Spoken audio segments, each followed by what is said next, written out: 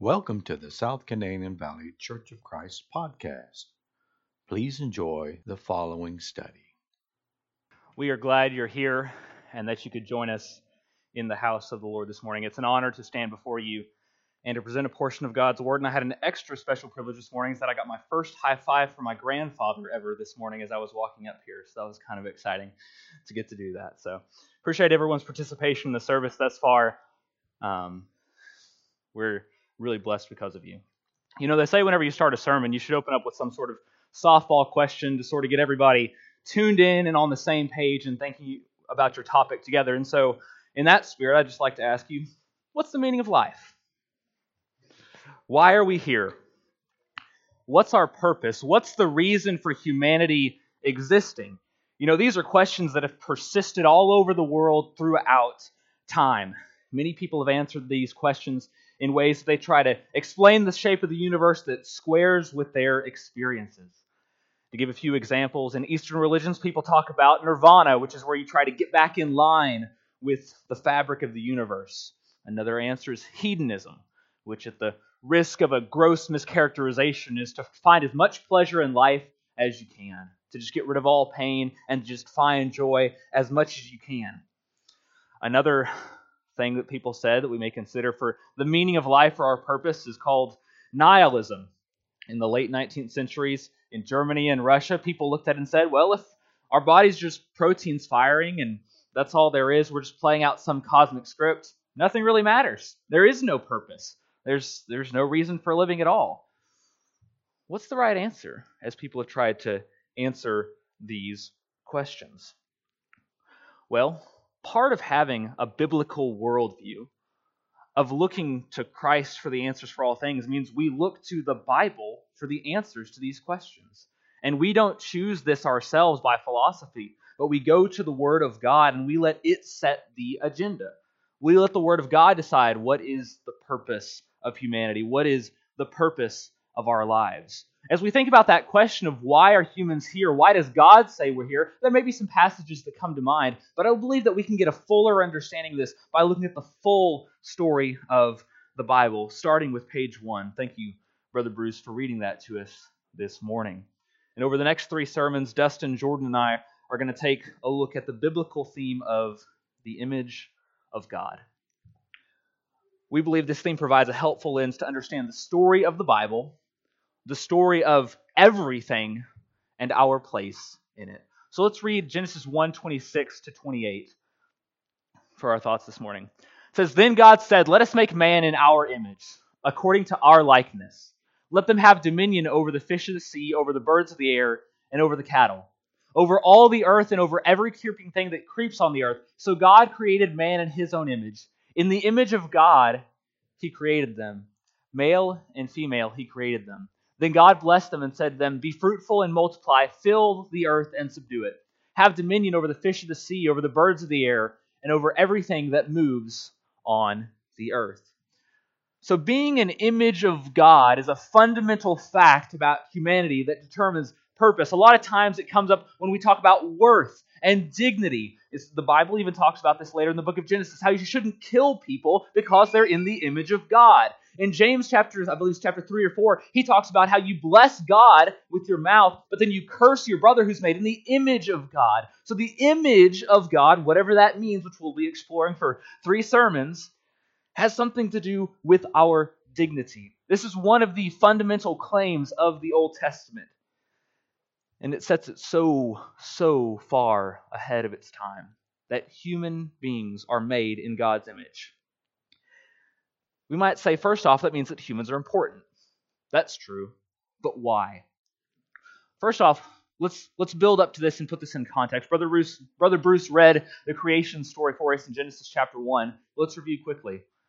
That God, in the beginning, before anything existed at all, that He as Father, Son, and Holy Spirit together existed. And God declared, "Let there be light," and there was light.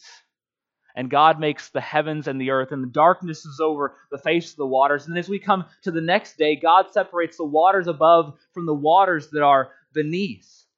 Eventually, he makes the sea and the dry land appear on day 3. He makes plants to grow.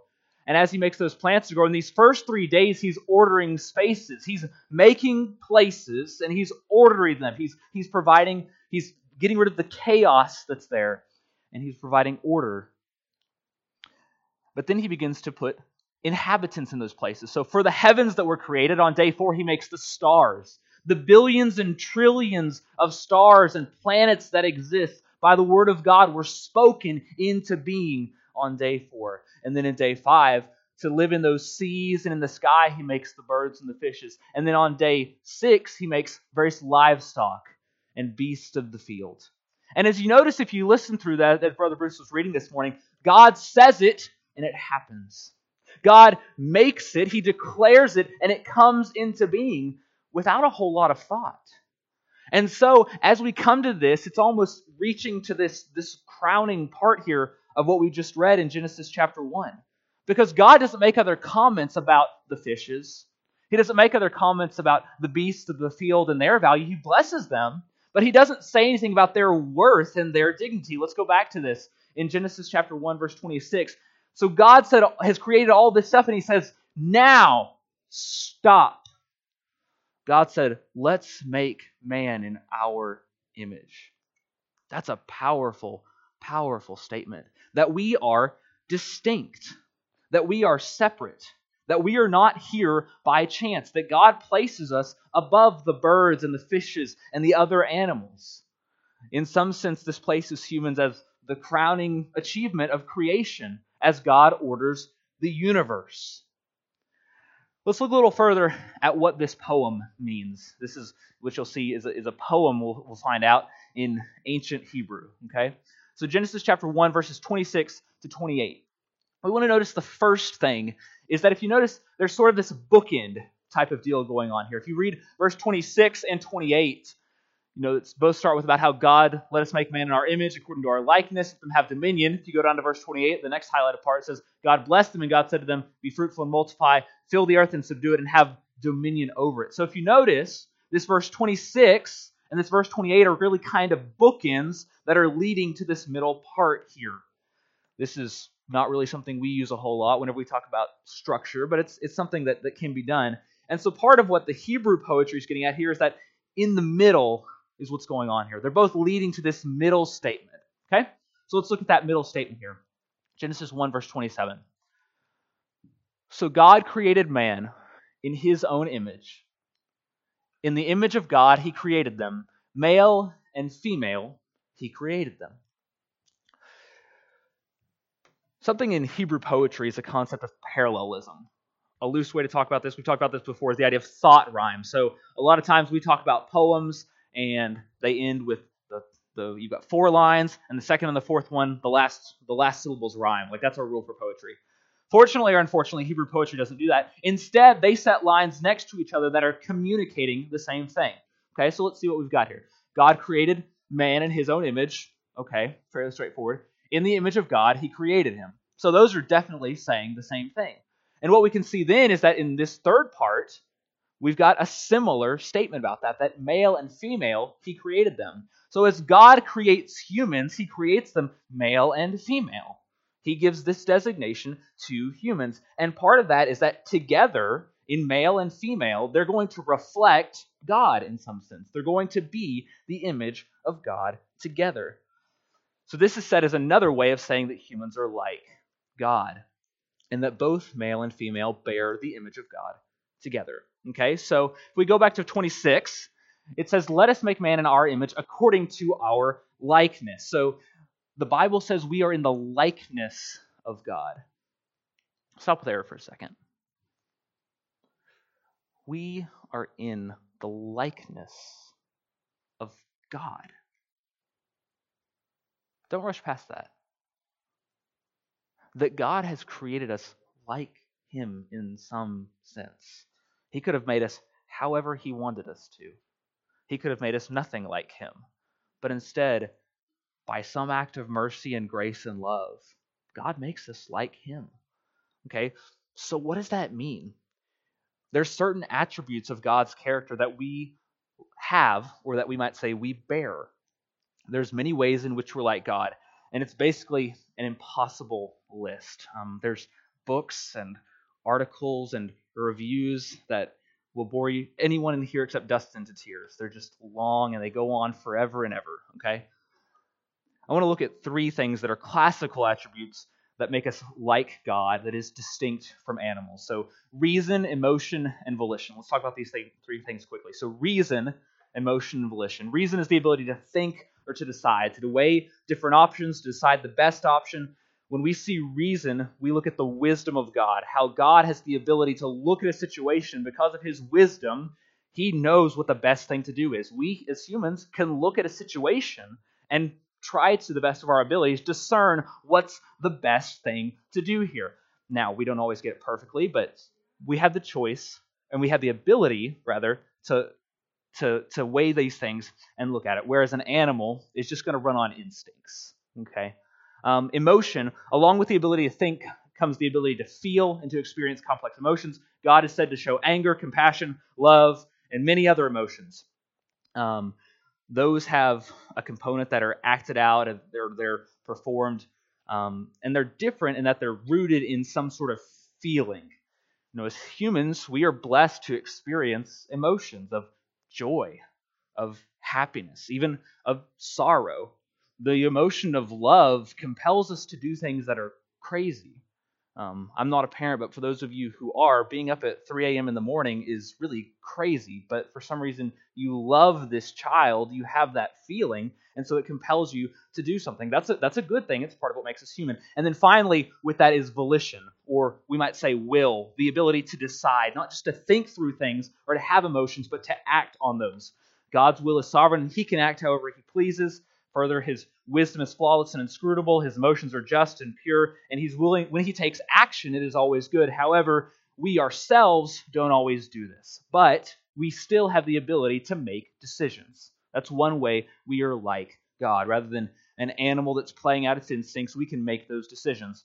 And this sets us apart and distinct from creation. So, all that, short treatise on the systematic theology of the likeness of God. There's a problem, though. These things are things that make us like God and are great blessings, but to be in the image of God has to mean something a little different. Why is that? Well, while this may be a part of it, along with many other things, whenever we get to chapter 3, we're going to read about a beast of the field that's going to have the ability to reason and to think and to make decisions. So while this may be a way that we're able to bear the image of God, there's got to be more than that going on. So what's going on here? So what is an image anyway? Okay, so we think about the image of God, and it's this theologically loaded category that we think about, how there's all this stuff we think about. It's a Christian, a Jewish term that gets used a lot, okay? If we just look at its atoms, the atoms of that phrase, what does it mean? Okay, God, we maybe sort of have an idea a little bit about what's going on there. But what is an image? If we just look at the pieces of that, what is an image? Well, an image is just a statue. A lot of times it gets used in the Bible like this, of 2 Chronicles 23:17. It says, all the people went to the temple of Baal and tore it down. They broke it in pieces, its altars and images, and killed Matan, the priest of Baal, before the altars. Ezekiel 7:20 says, as for the beauty of his ornaments, he set it in his majesty, but they made from it the images of their abominations. They're detestable things, therefore I have made them like refuse to them. Ezekiel 16:17 says, you have also taken your beautiful jewelry from my gold and my silver which I have given you, and made for yourselves male images, and played the harlot with them. So this is the same word, it's a Hebrew word, selim, that's used in Genesis chapter 1, and it's used in these places. And what's it talking about here in these places? If we look at the context, I hope I gave you enough context to see it, but it's talking about an idol. It's talking about a statue. It's talking about an image. It's talking about stuff like this that people in this culture would have seen. So, at the risk of being wildly confusing, to say we're the image of God means we're the idol of God. Okay, so that's a little bit confusing, but if we just stick the word in there, that's what it means. So what is that? What are the implications of that?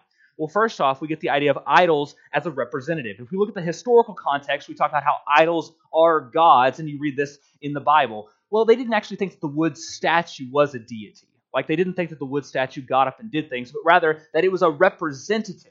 After they fashioned the idol, they imbued it, did some sort of ritual to give it divine essence. And they thought of that statue, some of these that you may see up here, as divine.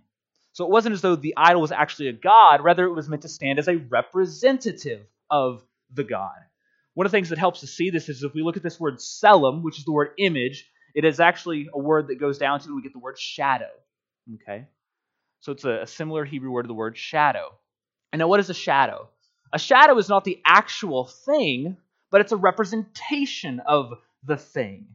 You can't look at a shadow and learn everything about something, but you can get a decent idea about it. Let's notice how this word is used in Genesis chapter 5. It says, Adam lived 130 years and begat a son in his own likeness after his image and named him Seth. So there's something here about this likeness. One of the ways we represent or show people is how we act. For better or worse, you can learn a lot about Dale and Laura Dancer by looking at me. And may you be merciful in your judgment to them because of that fact. So as we come to the idea of an image or a likeness or a representation or a representative, it means that humans, by being the image of God, are meant to be the representatives of God to creation. It means that we represent Him in who He is. We act like Him, and we give a picture of what He is. This is going to be a crucial idea as we see for the next several sermons of what it means to be the image of God. Simply, part of being the image of God means that when people look at you, they see the character of God. If we just make it very simple, part of being the image of God means that when people look at you, they see what God is like. Okay? When anything in creation looks at you, they see what God is like. The other example where we see this word used in Near Eastern culture is not just about these statues, but kings would often say that they are the image or the selim of God. What that means is that they stood as the representatives of the gods. They would be the go-between between these false deities and humans. And this king in his divine authority was showing to all the people what the will of the gods was. So one thing to note in Near Eastern cultures is that this was something that was reserved for kings. And so when the Bible makes this claim that we are made in the image of God, it's making something really revolutionary. Because everyone else is thinking, well, kings, they're the image of God. But what the Bible's saying is everyone bears that. Okay? So let's look a little bit about how this ties to this kingship deal. If we go back to Genesis chapter 1, verses 26 and 28, it says, Then God said, Let us make man in our image, according to our likeness. And then what does God say? Let them have dominion over the fish of the sea, over the birds of the air, over the cattle, and over all the earth, and over every creeping thing that creeps on the earth. Verse number 28, Then God blessed them, and He said to them, Be fruitful and multiply, fill the earth and subdue it, have dominion over the fish of the sea, over the birds of the air, and over every living thing that creeps on the earth. So if we go back to this, if we think about what the image of God meant in that culture, it meant to be a representative of God, but also someone who's ruling on behalf of that God. And so we as humans, we are exercising dominion in the world. There's in some sense this little slice of the universe that we have rulership over. This happens through, what did he say? Fruitful multiplication on one of these slides, by filling the earth and subduing it. God has created the earth with tons of potential, and humans are there to make it flourish, thrive, and utilize these latent resources. We bring out these resources and provide productivity, and the goal of humanity here in this case, that in this idea, is that humans are going to fill the earth with life and production creativity. So as we think about this idea of the image of God, it is a statement about being like God and having certain characteristics that reflect His nature, okay? But it's also a statement of vocation. It's not just a blessing that we get to hoard up and say, I'm in the image of God, but there's a charge and there's a responsibility that comes with this. So let's look at some examples of some aspects of this charge to humanity. So if you got your Bible, take and turn to Psalm 8, or turn on your Bible, whatever method you're using. That's what most of us are using right now, I think. Let's look at Psalm 8. and zoom on this a little bit further. In Psalm 8, David gives a reflection about the nature of how God has made the world. David says, Psalm 8, verse 1, O Lord, our Lord, how excellent is your name in all the earth, who have set your glory above the heavens. Out of the mouth of babes and nursing infants, you have ordained strength, because of your enemies, that you may silence the enemy and the avenger. When I consider your heavens, the works of your fingers, the moon and the stars which you have ordained, what is man that you are mindful of him, and the son of man that you visit him? You have made him a little lower than the angels, and you have crowned him with glory and honor.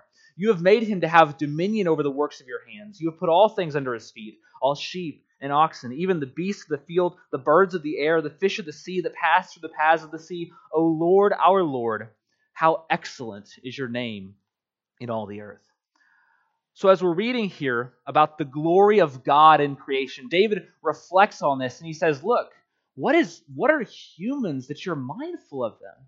Why do you care about us so much? And then he goes on to list all the blessings that God has given them. He's crowned them with glory and honor. He's given them significance and purpose. And then what does it say? How this is directly tied to? Their dominion over the works of your hands. How humans are rulers in the world. So part of this significance and meaning means that God has left us in charge of the world under his care. Okay? However, there's a problem, right? The call is not to be tyrants. Okay? One of the problems with the word dominion or rule or subdue is because, as we'll see later, humans really mess this up. The job here is to cultivate what is there and to bring it to its fullest potential. Let me give you an example. If you go out somewhere to a place of arable land, it's naturally going to grow some stuff. You're going to get trees and grasses, maybe some weeds, and all sorts of stuff. There's potential there that just lives. But what happens? Humans can take that piece of land and they can plow it. And they can plow some rows in there, get rid of the rocks and the weeds, and they can plant seeds there in an ordered fashion. Maybe they create a sort of irrigation system, and then this growth that's there naturally yields even more fruit. And then what can happen ideally is that land would then bless other people. God left the potential in there of that ability to grow, but he left humans in charge of cultivating that and bringing more out of it. Part of this imaging God means we make things flourish, as well as mentioned here, as we saw earlier, about how you have dominion over the beasts of the field. Part of that may be domesticating animals. You know, we're used to tractors today that will even run on GPSs. You don't have to run them. But getting an animal to do your plowing for you was an incredible leap in technology. Like, think about that. How many other animals use other animals for a purpose? That makes humans pretty incredible in some sense. I love to talk to my Aubrey's Uncle Jeff about raising cattle and horses and all the things that go into the feeding of it and the time in the pasture and when the breeding happens and setting these animals with these animals and all that stuff is just super incredible. And that's part of this basic image of imaging God, is of not just leaving things to their natural consequences, but for humans to be able to, in wisdom, run this place. However, that's going to take wisdom. And in that we reflect the character of God, that God is not going to just take and take. The dominion we've been blessed with is not to exploit and to suppress. It's not to draw out more than is there and to squeeze things until they give up. Let me give you an example. Proverbs chapter 12, verse 10 says this: "A righteous man regards the life of his animal, but the tender mercies of the wicked are cruel." Okay, someone who's going to rule with wisdom, with righteousness, is going to have regard for the life of that animal. You know, you can work so hard on an animal that it will die if you work it too hard. You can literally say, okay, we've got to get this field plowed and this field plowed and this field plowed, and you just work that animal and it will die. This is partly saying the person who's righteous, the person who has wisdom, is not going to do that. They're going to have compassion. I think doing something like that would be a mismanagement of the authority and the dominion that God's given us. Part of being the image of God, we might say imaging God, means that we reflect his character of compassion and his ability to say enough. God created for 6 days, and then on the seventh day, God stopped creating. God could have just kept on expanding and expanding and expanding, but essentially God said, that's enough. And part of ruling with wisdom and ruling in righteousness means knowing when to say enough, because our drive for expansion, our drive for more can quickly lead to really terrible things. Many times when people want to expand their empires, it leads to the subjugation of other people. People having clothing is like awesome. That's a really good thing. But we've got the cotton gin, and whenever that happened, we needed more cotton, and it eventually led to a really nasty subjugation of people. Why? Because we wanted to expand. We couldn't say enough. And so the rulership that God's given us is not just to take and to take and to take and to take, but it's to rule in wisdom and righteousness. So let's see, how does this go? Okay, maybe there's this idea of human flourishing, of things going really well, and we're really excited about it, and all that's going on. Okay, how do humans do with this? Well, if we go to Genesis chapter 2, we read, the Lord God took the man and put him in the garden to tend and to keep it. So here's this agricultural stuff of farming. Okay, that's the human's job there in the Garden of Eden that God's planted. And then in verse number 2, or chapter 2, verse 19, it says, out of the ground the Lord God formed every beast of the field and every bird of the air, and he brought them to Adam to see what he would call them. And whatever Adam called each living creature, that was its name. So Adam gave names to all the cattle, to the birds of the air, and to every beast of the field. But for Adam, there was not found a helper comparable to him. So what is Adam given charge of? He's given charge of dressing and keeping the garden, but he's also given charge of these animals, okay? And so far, he's doing pretty well at it. He's doing really well at it. Another part of the image of God we saw was male and female together. Genesis chapter 2, verse 22 says, then the rib which the Lord God had taken from man, he made into woman, and he brought her to the man. And Adam said, this is now bone of my bone and flesh of my flesh. She should be called woman because she was taken out of man. Therefore a man shall leave his father and mother and be joined to his wife, and they shall become one flesh. And they were both naked, and the man and his wife were not ashamed. So human beings together were representing and reflecting God's image and God's character together in ruling the garden.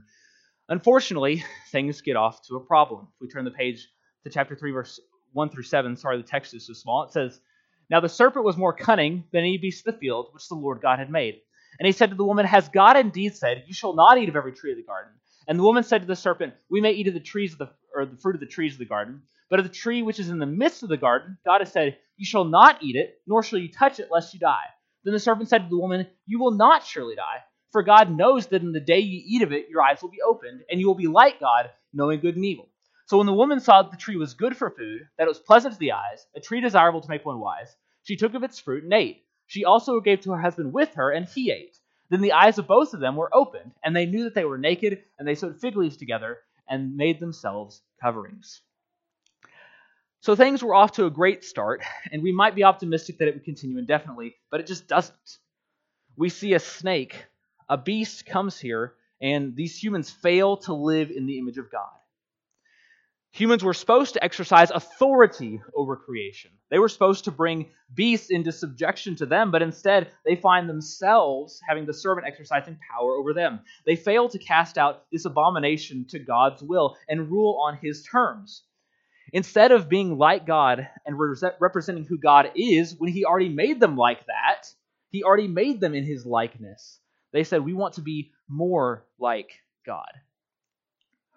To offer a weak analogy of this, it would be analogous to our Secretary of State, our chief diplomat, and our chief representative to other countries.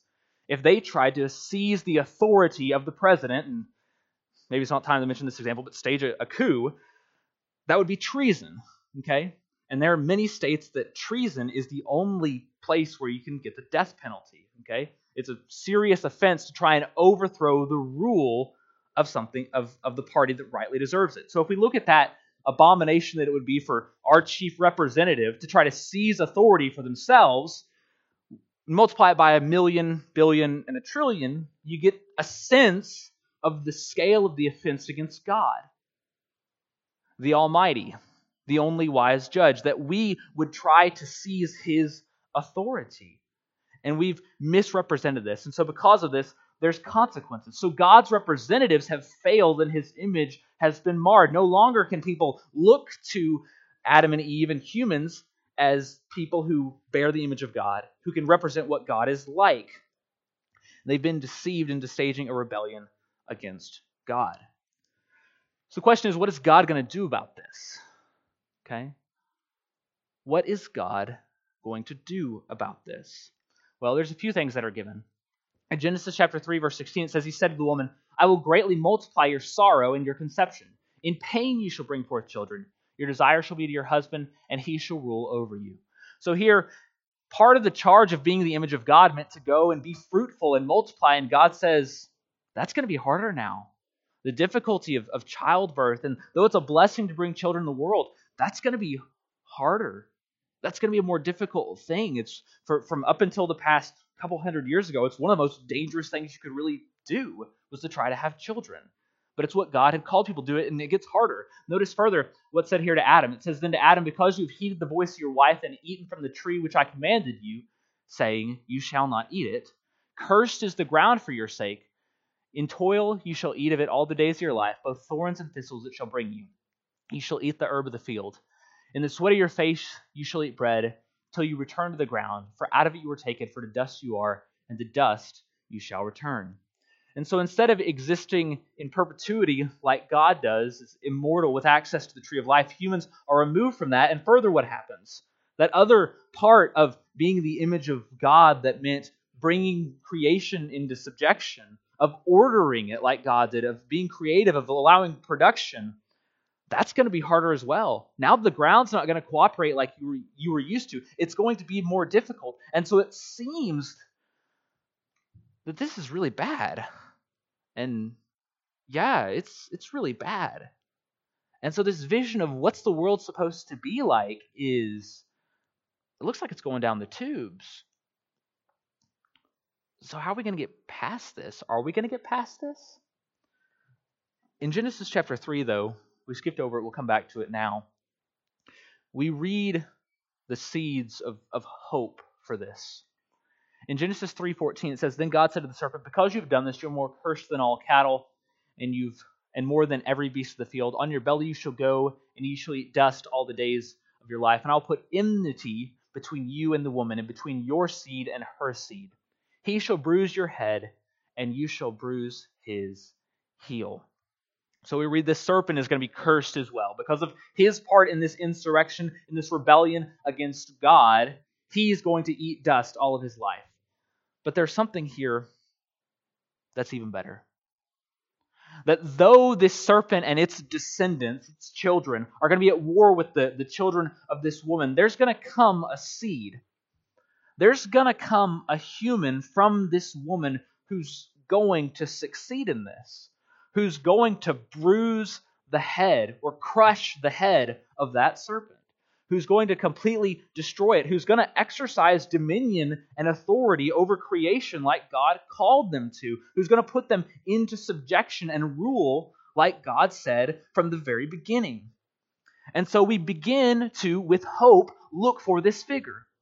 We begin to, as we go through the rest of the Bible, to try to find who this person's going to be. And so we go to the next page. Eve has a descendant. Eve has a seed. His name is Cain. And we look at that, and maybe if we've forgotten all the stuff we know about the Bible, we think, okay, we're going to have a seed. This is the guy. This is the guy we're looking for. But the problem is, Cain ends up going out and he kills his brother.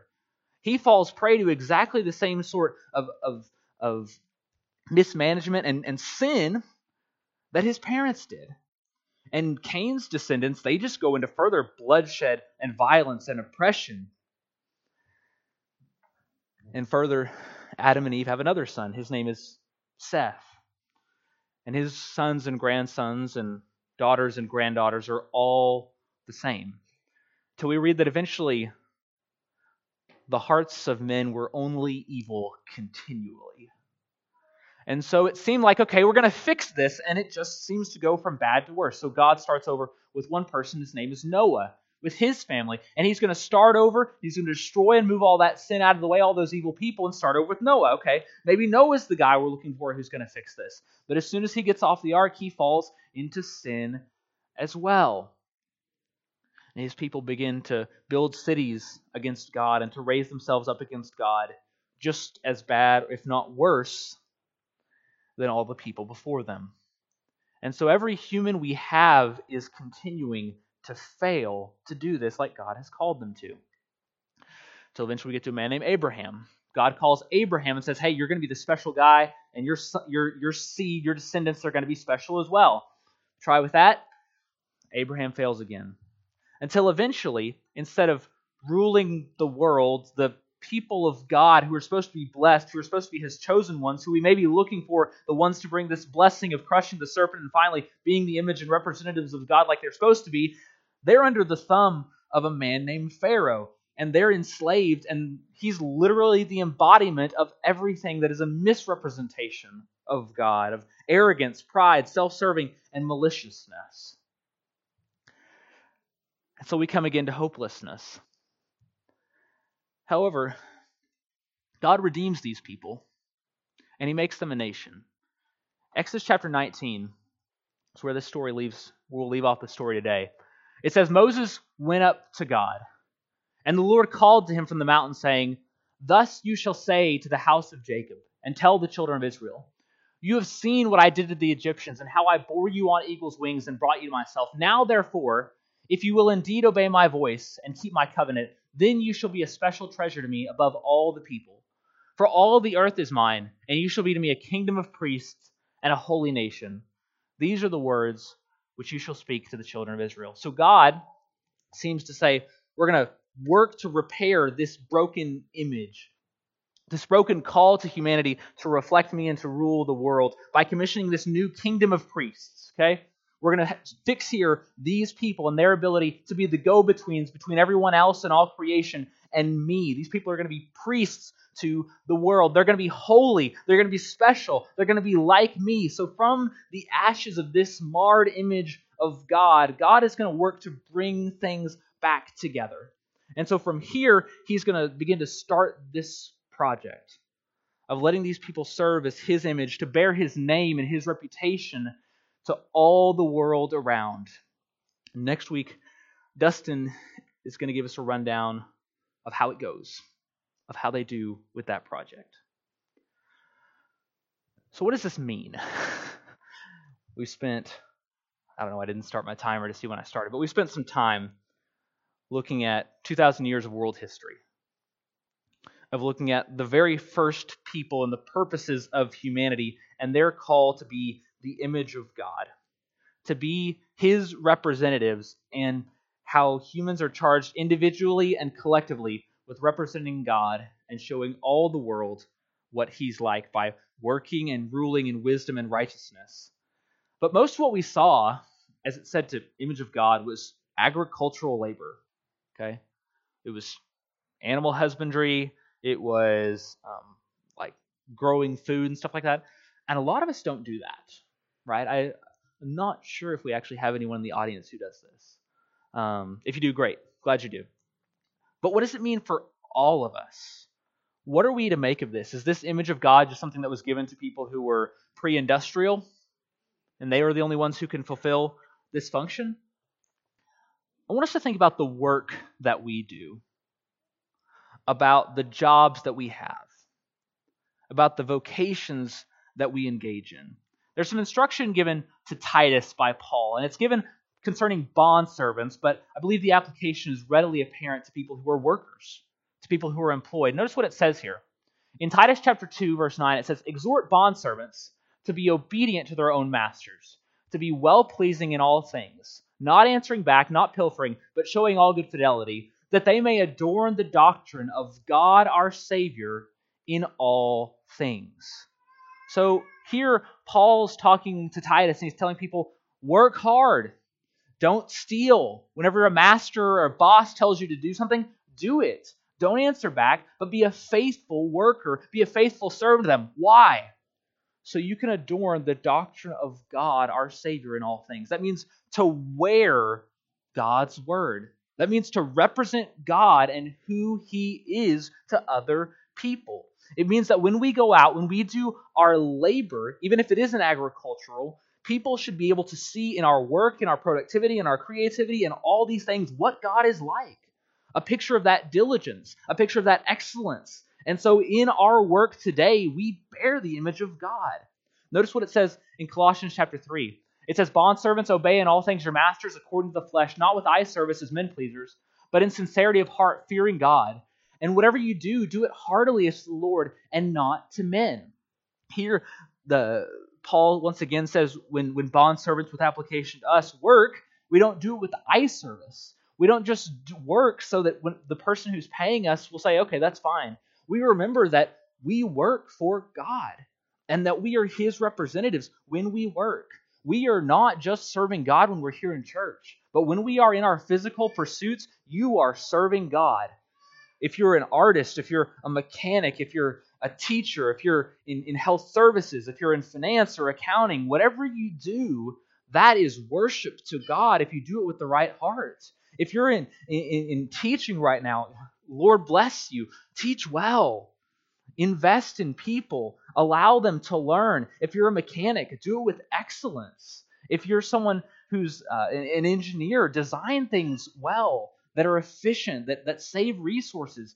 Do this and showcase the wonder and the majesty of our God and what He is like. Whenever we go out on the job and we as Christians, when we as servants of God are lazy, when we are unethical, when we're sloppy in what we do and we don't seek excellence, we are misrepresenting God. Part of the fundamental call to image God means that when we go out into our work, we do it well. And we seek to do better and better. So work diligently and work with excellence in your craft to bring value to the world and to bless other people. Not to get more and more for yourself, but to bless other people and to give glory to God. So that's the sermon for today. We'll have more information on how this theme of the image of God plays out, of how humans do with it, and the eventual need for someone to come and do it correctly. We never want to close a service without offering invitation. Ultimately, the person who was perfect and did all things was Jesus Christ. And that's the person we want to point you to today. If there's a sin problem you have, if you need to name Him in baptism and obedience to the gospel, if you need help being more diligent in your work, we want to point you to Jesus. Whatever we can do to help you, please come, have a seat on the front as we stand and sing. Thank you so much for listening to this podcast. For further information about our church, please go to normanchurch.com, normanchurch.com, normanchurch.com.